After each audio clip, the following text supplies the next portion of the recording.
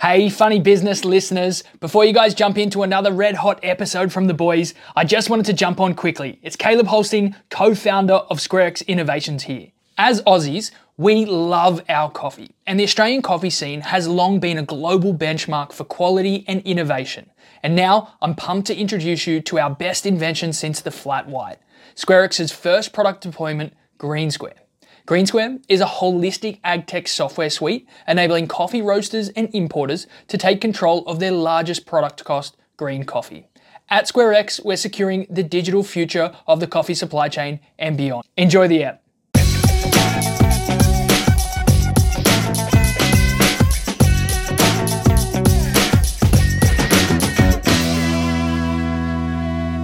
Hello and welcome to Funny Business.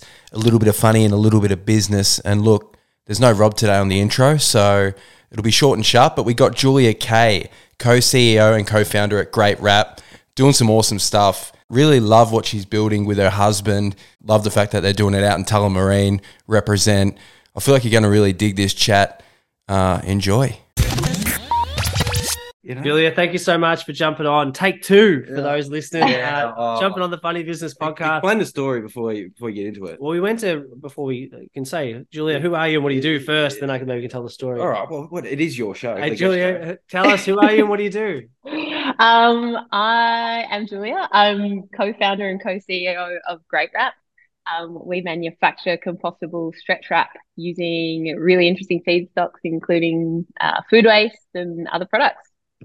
I feel like this is one of those chats that me and Locke were pretty excited about because you just do something so different. And it's in a nice way to say, like, we have a lot of people come on, and not that we don't like software companies. It's not we love it. We love everything. If you come on the pod before and you do software, don't take this as a hit. But it's more like manufacturing, doing something completely different, completely out there. How did that all happen?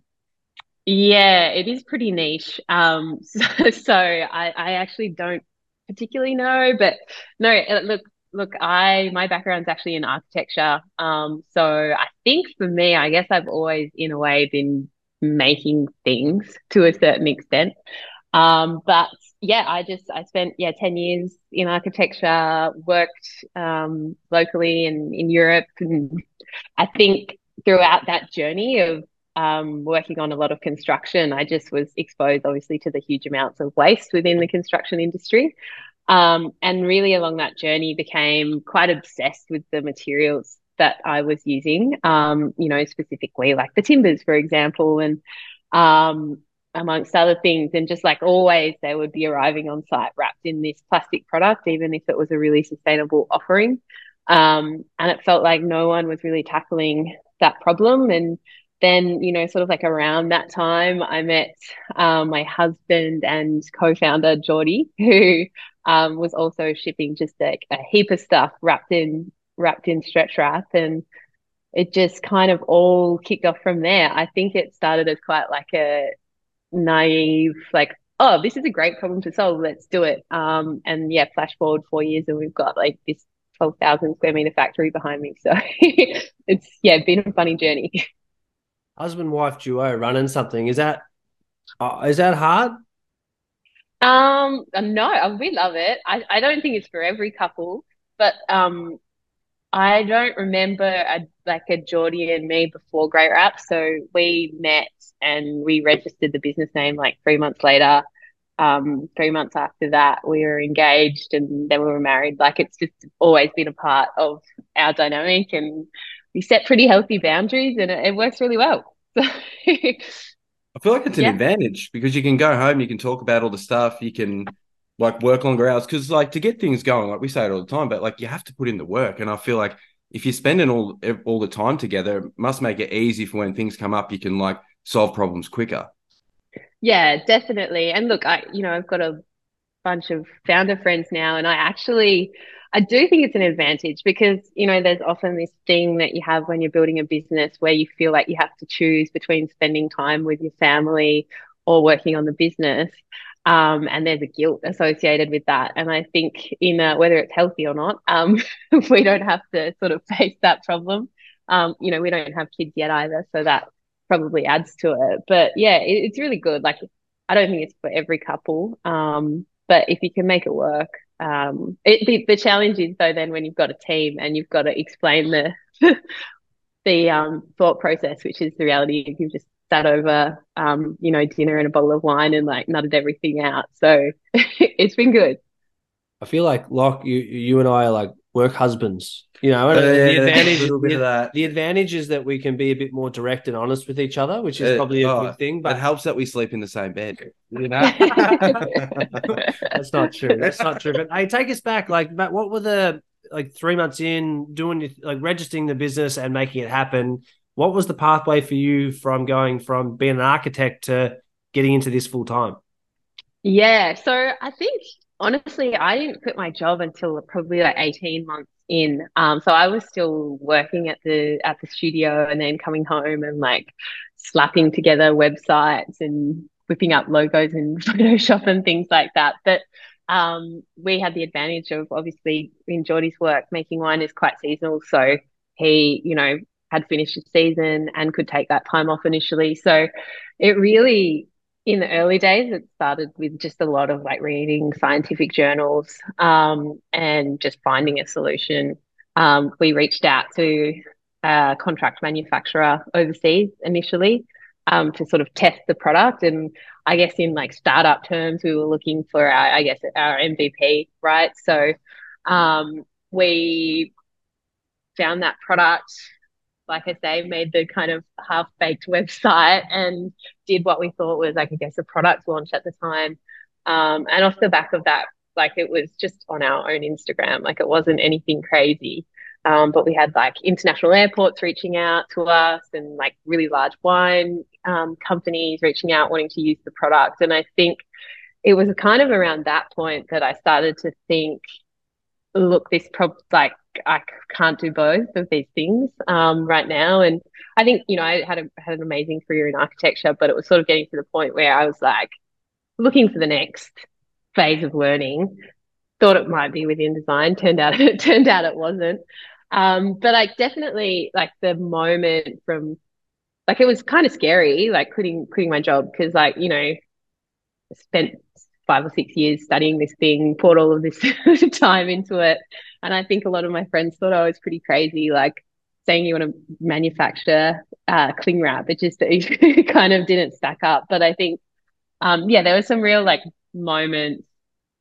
Like I'm trying to remember what was the trigger. Like I think it was like we got our first huge sales day after we had an article in Broadsheet or something like that. And I just quit the job and then haven't turned back. We're just like, fuck it, I quit. What a day. Just like all this hard work and stuff. And you're just like, that's the moment. The bubbles burst. I'm in, let's get pretty much. And it was like, I think we got a grant as well. And it was like, all right, we've got enough to like have a living wage at least for the next couple of months. Let's go for it. So yeah, it was cool. It was a really fun moment.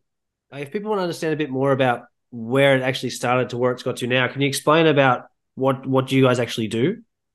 Yes. So we manufacture the product, I guess, the stretch wrap ourselves at our factory in Tullamarine. So we make cling wrap for home, which is it's like a I don't want to say brand name, but like you'd call it a saran wrap in the US for home. We do pallet wrap. So basically anything on the back of like a truck is usually wrapped in plastic. And we also are launching with a catering wrap soon. So we make all of those products here. Our factory is like the size of 2 football fields.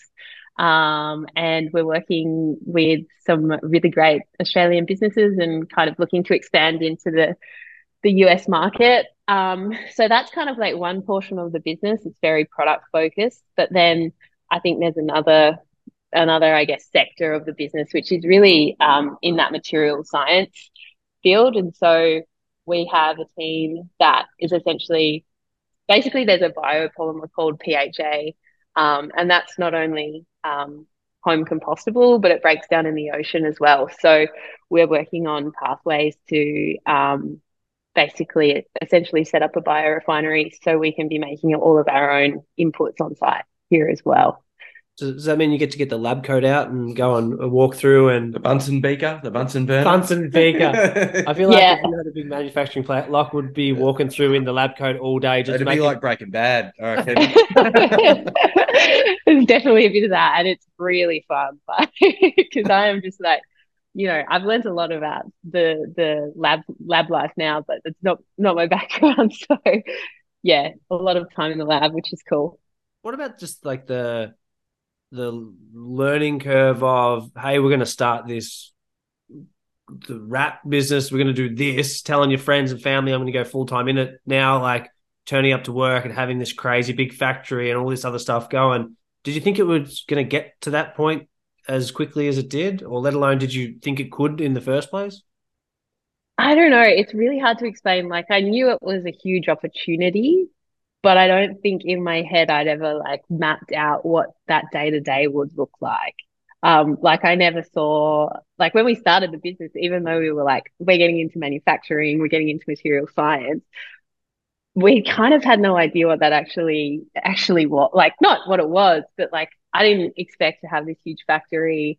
I think, yeah, particularly the time frames being pretty crazy. Like I think when you've got such a unique product offering for such a big problem in the market, there is like, you feel like you're kind of running a race, so you want to get as big as you can quickly. And with products like pallet wrap, if you're talking to a large customer, like one customer's using enough wrap to circumnavigate the globe 10 times each year. So like the scale gets really big really quickly. So you kind of have to do this. But yeah, I think it's been a lot of just personal growth pretty much every day. What about feedback from you mentioned some of the pallet wraps. I saw some of the stuff as we were getting ready for this chat around new stuff that you're doing around in that space. How is it different? What are some of the feedback people are saying? And can you go into a bit more of like the use cases of what you're trying to solve for that? Yeah, so like typically, I mean, great example. We just did a case study with Spiral Foods. So they're a big food producer. They send products to, every supermarket in Australia essentially. But the product that they were typically using, so they whack it on a pallet, wrap it in plastic, that goes into landfill, which will stick around forever. Our product is exactly the same performance wise, but that will break down into a compost pile and return CO2 to soils. So we've developed a partnership on making sure it goes to compost. Yeah, like the performance is exactly the same. And yeah, I just think if you think about plastics, the plastic problem in general, I think the hardest problem to solve is the soft plastic sector. And we just really thought that pallet wrap is the largest addressable part of that market. So yeah, big one. What about day-to-day life for you? Like, what problems are you solving? What does it look like? I mean, is there travel involved? I mean, working with the team and stuff. Like, what does a normal week look like? Yeah, great questions. Always pretty different. There's a lot of travel involved at certain times. Like, this year, because we've got research partners in Belgium, so have to go over and visit their labs, which is super cool. Also, probably I should explain like the way Geordie and I split our roles is really important too. So we're co-CEOs, but basically anything to do with the product or manufacturing and innovation, Geordie kind of owns that. And then I'm kind of on the sales and brand side of things. So pretty much anything external. So it'll be like hopping on a plane to go to Arkansas in the US to meet a big customer, or it's like all of that fun, glamorous stuff. And then it's like coming into the factory, doing a product trial, seeing if something sticks on a bowl, like really basic stuff. And then, yeah, working from the factory, working from home, working wherever I can, really. It's just like all over the shop, which is really cool. I love it. It's awesome. Were there other brands or people that you've met along the way now that are also working in that impact space that you took inspiration from, or you like what they were doing, or like what was like the driving force to just say, because it is a big change. You can imagine the conversation you're having with friends and family of, hey, I've studied all this time, I'm going to be an architect, I'm going to do this. To get into the world of startups is another beast in itself, but let alone choosing to be in the sort of this space and putting good back in the world a little bit? Yeah, I mean, I think it was something that I always wanted to do, or I figured that out kind of slowly. Like, I think for me, I got into architecture because I thought that design had the potential to, create a better future, essentially. Like, if you're doing a good job in architecture or the built environment, something can last 100 years and have a significant impact on a community, was kind of the way I thought about it. As I moved through my career, I realized that was probably going to be a bit of a slower process and something that I might not actually get to see in my day-to-day job. So I think that was kind of like bubbling under the surface when the whole idea for Grey Wrap came to be. And then I think it was also just like at a point in life, like, this was kind of 2020. There was kind of like, kind of felt like the world was burning.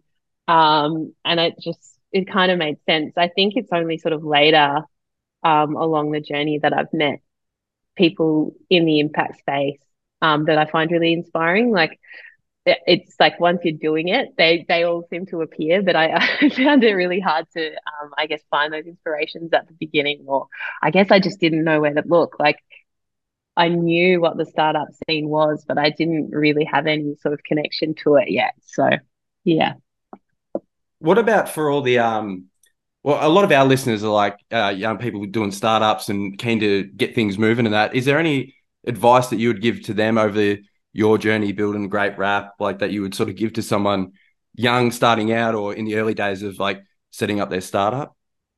Yeah, probably a bit of a I'm sure they've got this in other ways, but just like really understand the problem. And I think the way that we've done that is always be speaking to your customers like as much as possible. A big part of what we do is a direct to consumer brand, and that allows us to have that direct feedback with our customers so that we can iterate on the product really quickly. Another benefit of manufacturing your own product means that you can do that. But I think one of the traps is to think that the problem in your head is the problem that needs to be solved. But if you can't find a customer, or like if it's not solving someone's need, it's just not going to work. So I think having as many conversations, really building on that research, and it doesn't have to be in a formal way. Like it's just you learn over time. But I think that's been our biggest, that's what I would do.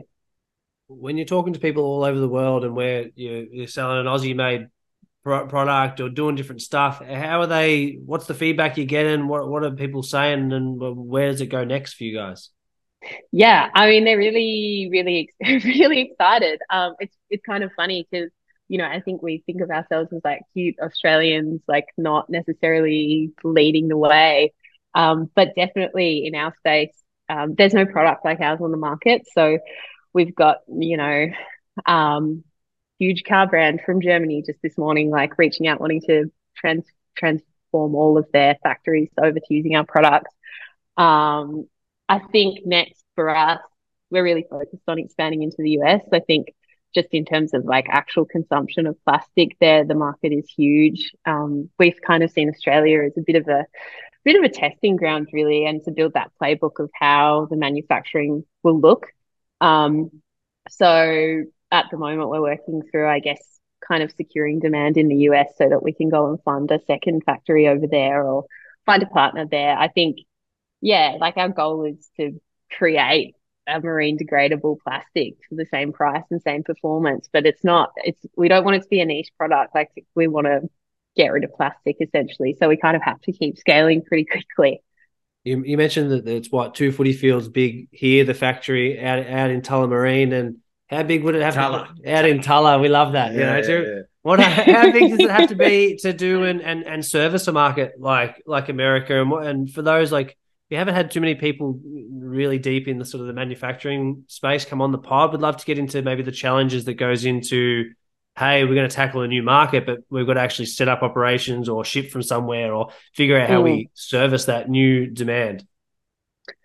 Yeah, that's a big one. Look, I think realistically to take over 80% of the US market, we'd need three times this site, probably in 3 different locations.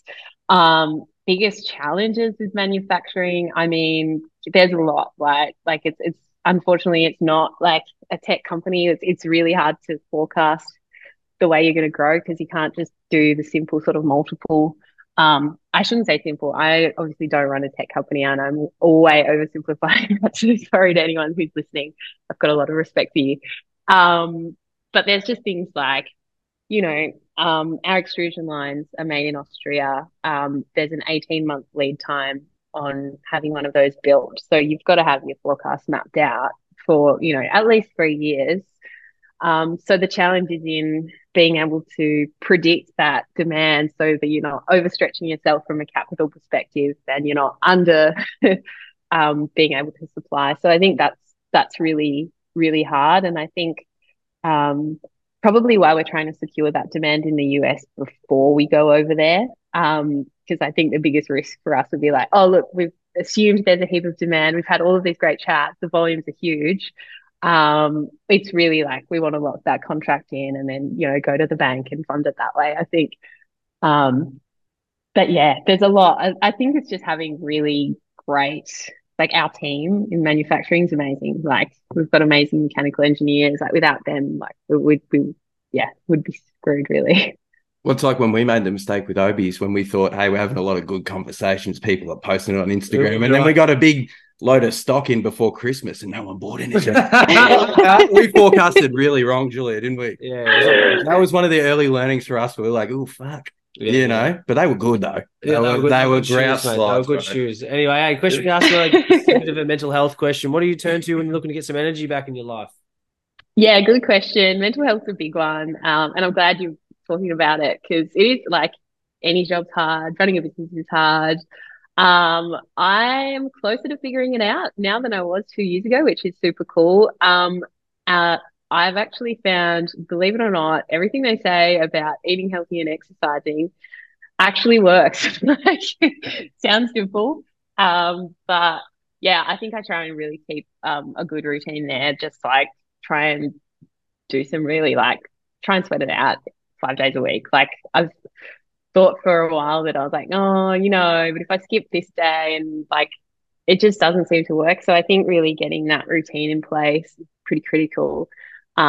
Obviously you can probably assume from the business that we've built that we love the ocean. So just taking time to be by the beach as much as possible. And I think setting boundaries, particularly, I mean, for us, it's really hard because we can easily go and work 48 hours if we want because we're laying in bed next to each other or we're in the car to work or something like that. But really just being quite strict about it and having discipline has helped. And I think in the early days, we probably were just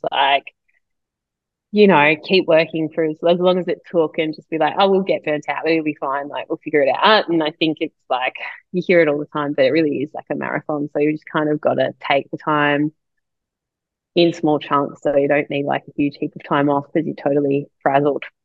I felt like that, when we first started the pod, we just had to doing so much to keep the wheels running. It's if we stop, maybe things don't happen the way we want it to or grow. And then you can really get we just need to keep going to make sure nothing fucks up or nothing derails, So it's keep the momentum going. But then when you realize we're not going to do anything else with our life besides this. So we got to chill a bit, come on, what's going on? Get outside, get some sunshine, get in the beach and enjoy some fresh air. Well, it's hard when you're working and you're putting in the hours because it takes a lot of hours to get stuff done. So I feel I don't know, it's so hard. The trade-offs are real, to get stuff going and moving early doors. You need to put in the hours, but you need to know that you need to rest at some point too. Because we feel by having rest goals, you know what I mean? By this month or something, we're hoping to have a wind down week at the end of the year. Yeah, something like that. Makes it easier, Oh, so you've got actual rest goals. That's good.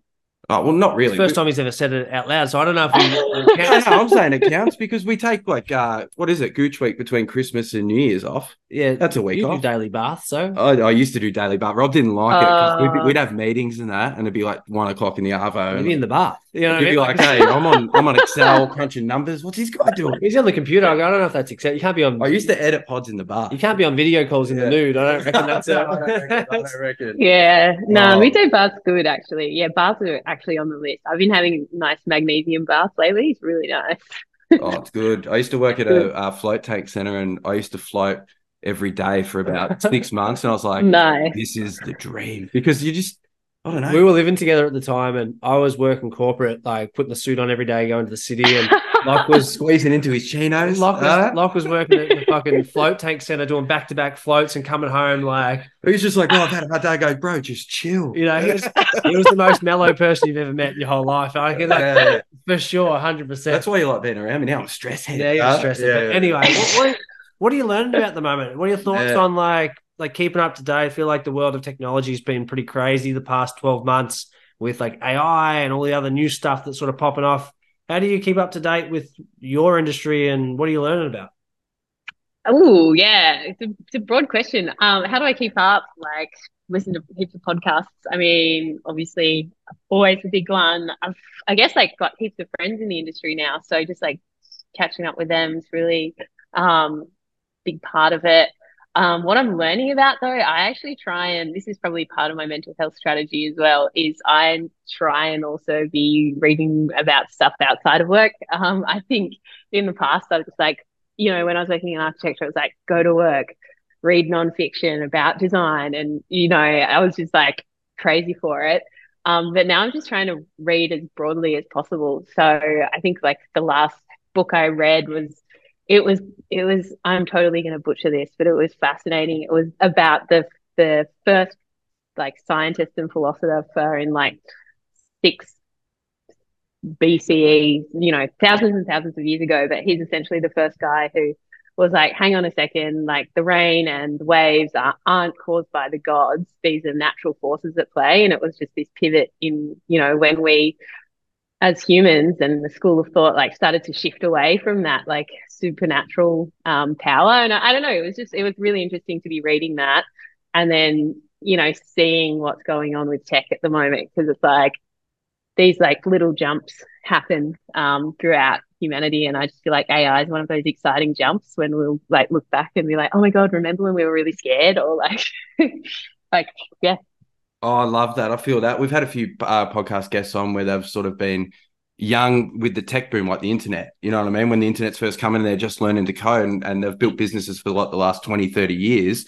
And it's like the riding that wave when it's hot of like I feel like a lot of it's timing and luck, like what the decade you're born into, what resources you have, what you're doing at the time of when new stuff comes out or new thinking changes. Do you have an opportunity to introduce any of that, or are you just going to sit on the back and read about some stuff that's coming through and you don't have any opportunity in your work or what you do to implement it? You know what I mean? Yeah.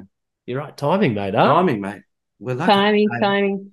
Good timing. I think situation as well. Like, that's a great thing about doing your own things, like, oh, I want to try this out in the business, see how it goes. And you're just able to do it without, in the early days when you kind of got a boss and you're within a corporate structure, it's a bit harder to get that opportunity just to give everything a go.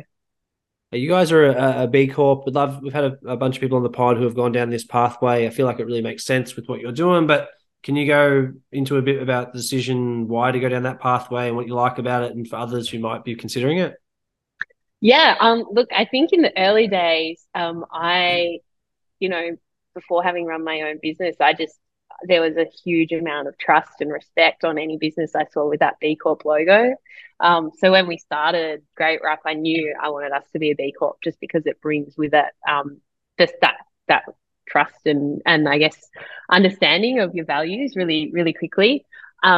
Probably what I didn't realize is that the huge community that comes with being a part of a B Corp, the B Corp community. So yeah, that's been a really amazing bonus that I started to see as we were going through the application process. And there's just so many, I don't know, the minute you're in, it's like there's all of these creative agencies and amazing studios that just like love banding together. And I think it means, or like you can kind of tell your values aligned, like you don't have to explain your story too much. So I think if you're thinking about doing it, definitely I would recommend it. Probably like allow a bit of time for it, because I think it took us about 18 months. And we just kind of chipped away at it, but it was really, really worthwhile. Hey, we're getting to the end of the year now, which is it's still weird to say. I feel like this year has definitely flown. I don't know if it has for you, but what are you excited about for the rest of the year, and what can we expect to see at the start of next? Personal or work? Either, whatever you want to. Bit of both. Bit of both. Yeah. Cool. I mean, yeah, I can't say too much, but there's some very fun products coming out of Great Wrap very early next year. Some very fun partnerships, which we're working on behind the scenes now, which is super exciting. So factories getting ready and marketing teams working really hard. So that's super exciting. I'm really excited about the Christmas holidays. I'm from Perth and I'm going home for the first summer in a while. So looking forward to sitting on the beach there. But yeah, I think next year is going to be a really crazy year for Great Wrap. I think we'll really start to spend a bit more time in the US and kind of map that out. Yeah.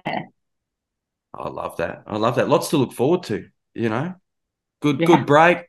Next year, US. Sounds good. We wanted to go to the States, didn't we? We want to go watch the basketball, though, don't we? It's not really, it doesn't count as work. It does. Well, Tax receipts. I was gonna say, well, thank you so much for jumping on, and we do apologise with the funny joke at the start of the episode. You moved on before, we had a false start yesterday. Locke's sitting internet free at his house, and the joke was that you just had a crazy guest come tour the factory and had a bit of a different morning yesterday, and then we're following it up talking to a couple of knuckleheads, low lives. Low lives. I definitely didn't say that. Yeah, we'll hold you to you. We definitely heard you say low lives. I definitely didn't. Thank you so much for jumping on. Unreal to pick your brain. Thanks so much for the chat. Julia Kay, what can I say? Another banging episode on the Funny Business podcast. If you love us, leave us a review, tell a friend, do all the good stuff. Share a story, actually, because we'll share it back. And what did they used to say back in the day? Pick for pick or comment for comment back in the day on MySpace. We'll give it a share. We'll give it some love and thank you. Oh, another cracking episode from the Funny Business Boys. Caleb Holstein, co-founder of SquareX Innovations here, just wanted to jump on and give you guys a quick update. SquareX is currently open for investment. If you're interested in learning more about what we do at SquareX and want to get involved in the digital future of agricultural supply chains, reach out to me via LinkedIn, or you can reach out to the Dream Big Social Club team and join us securing the digital future of the coffee supply chain and beyond.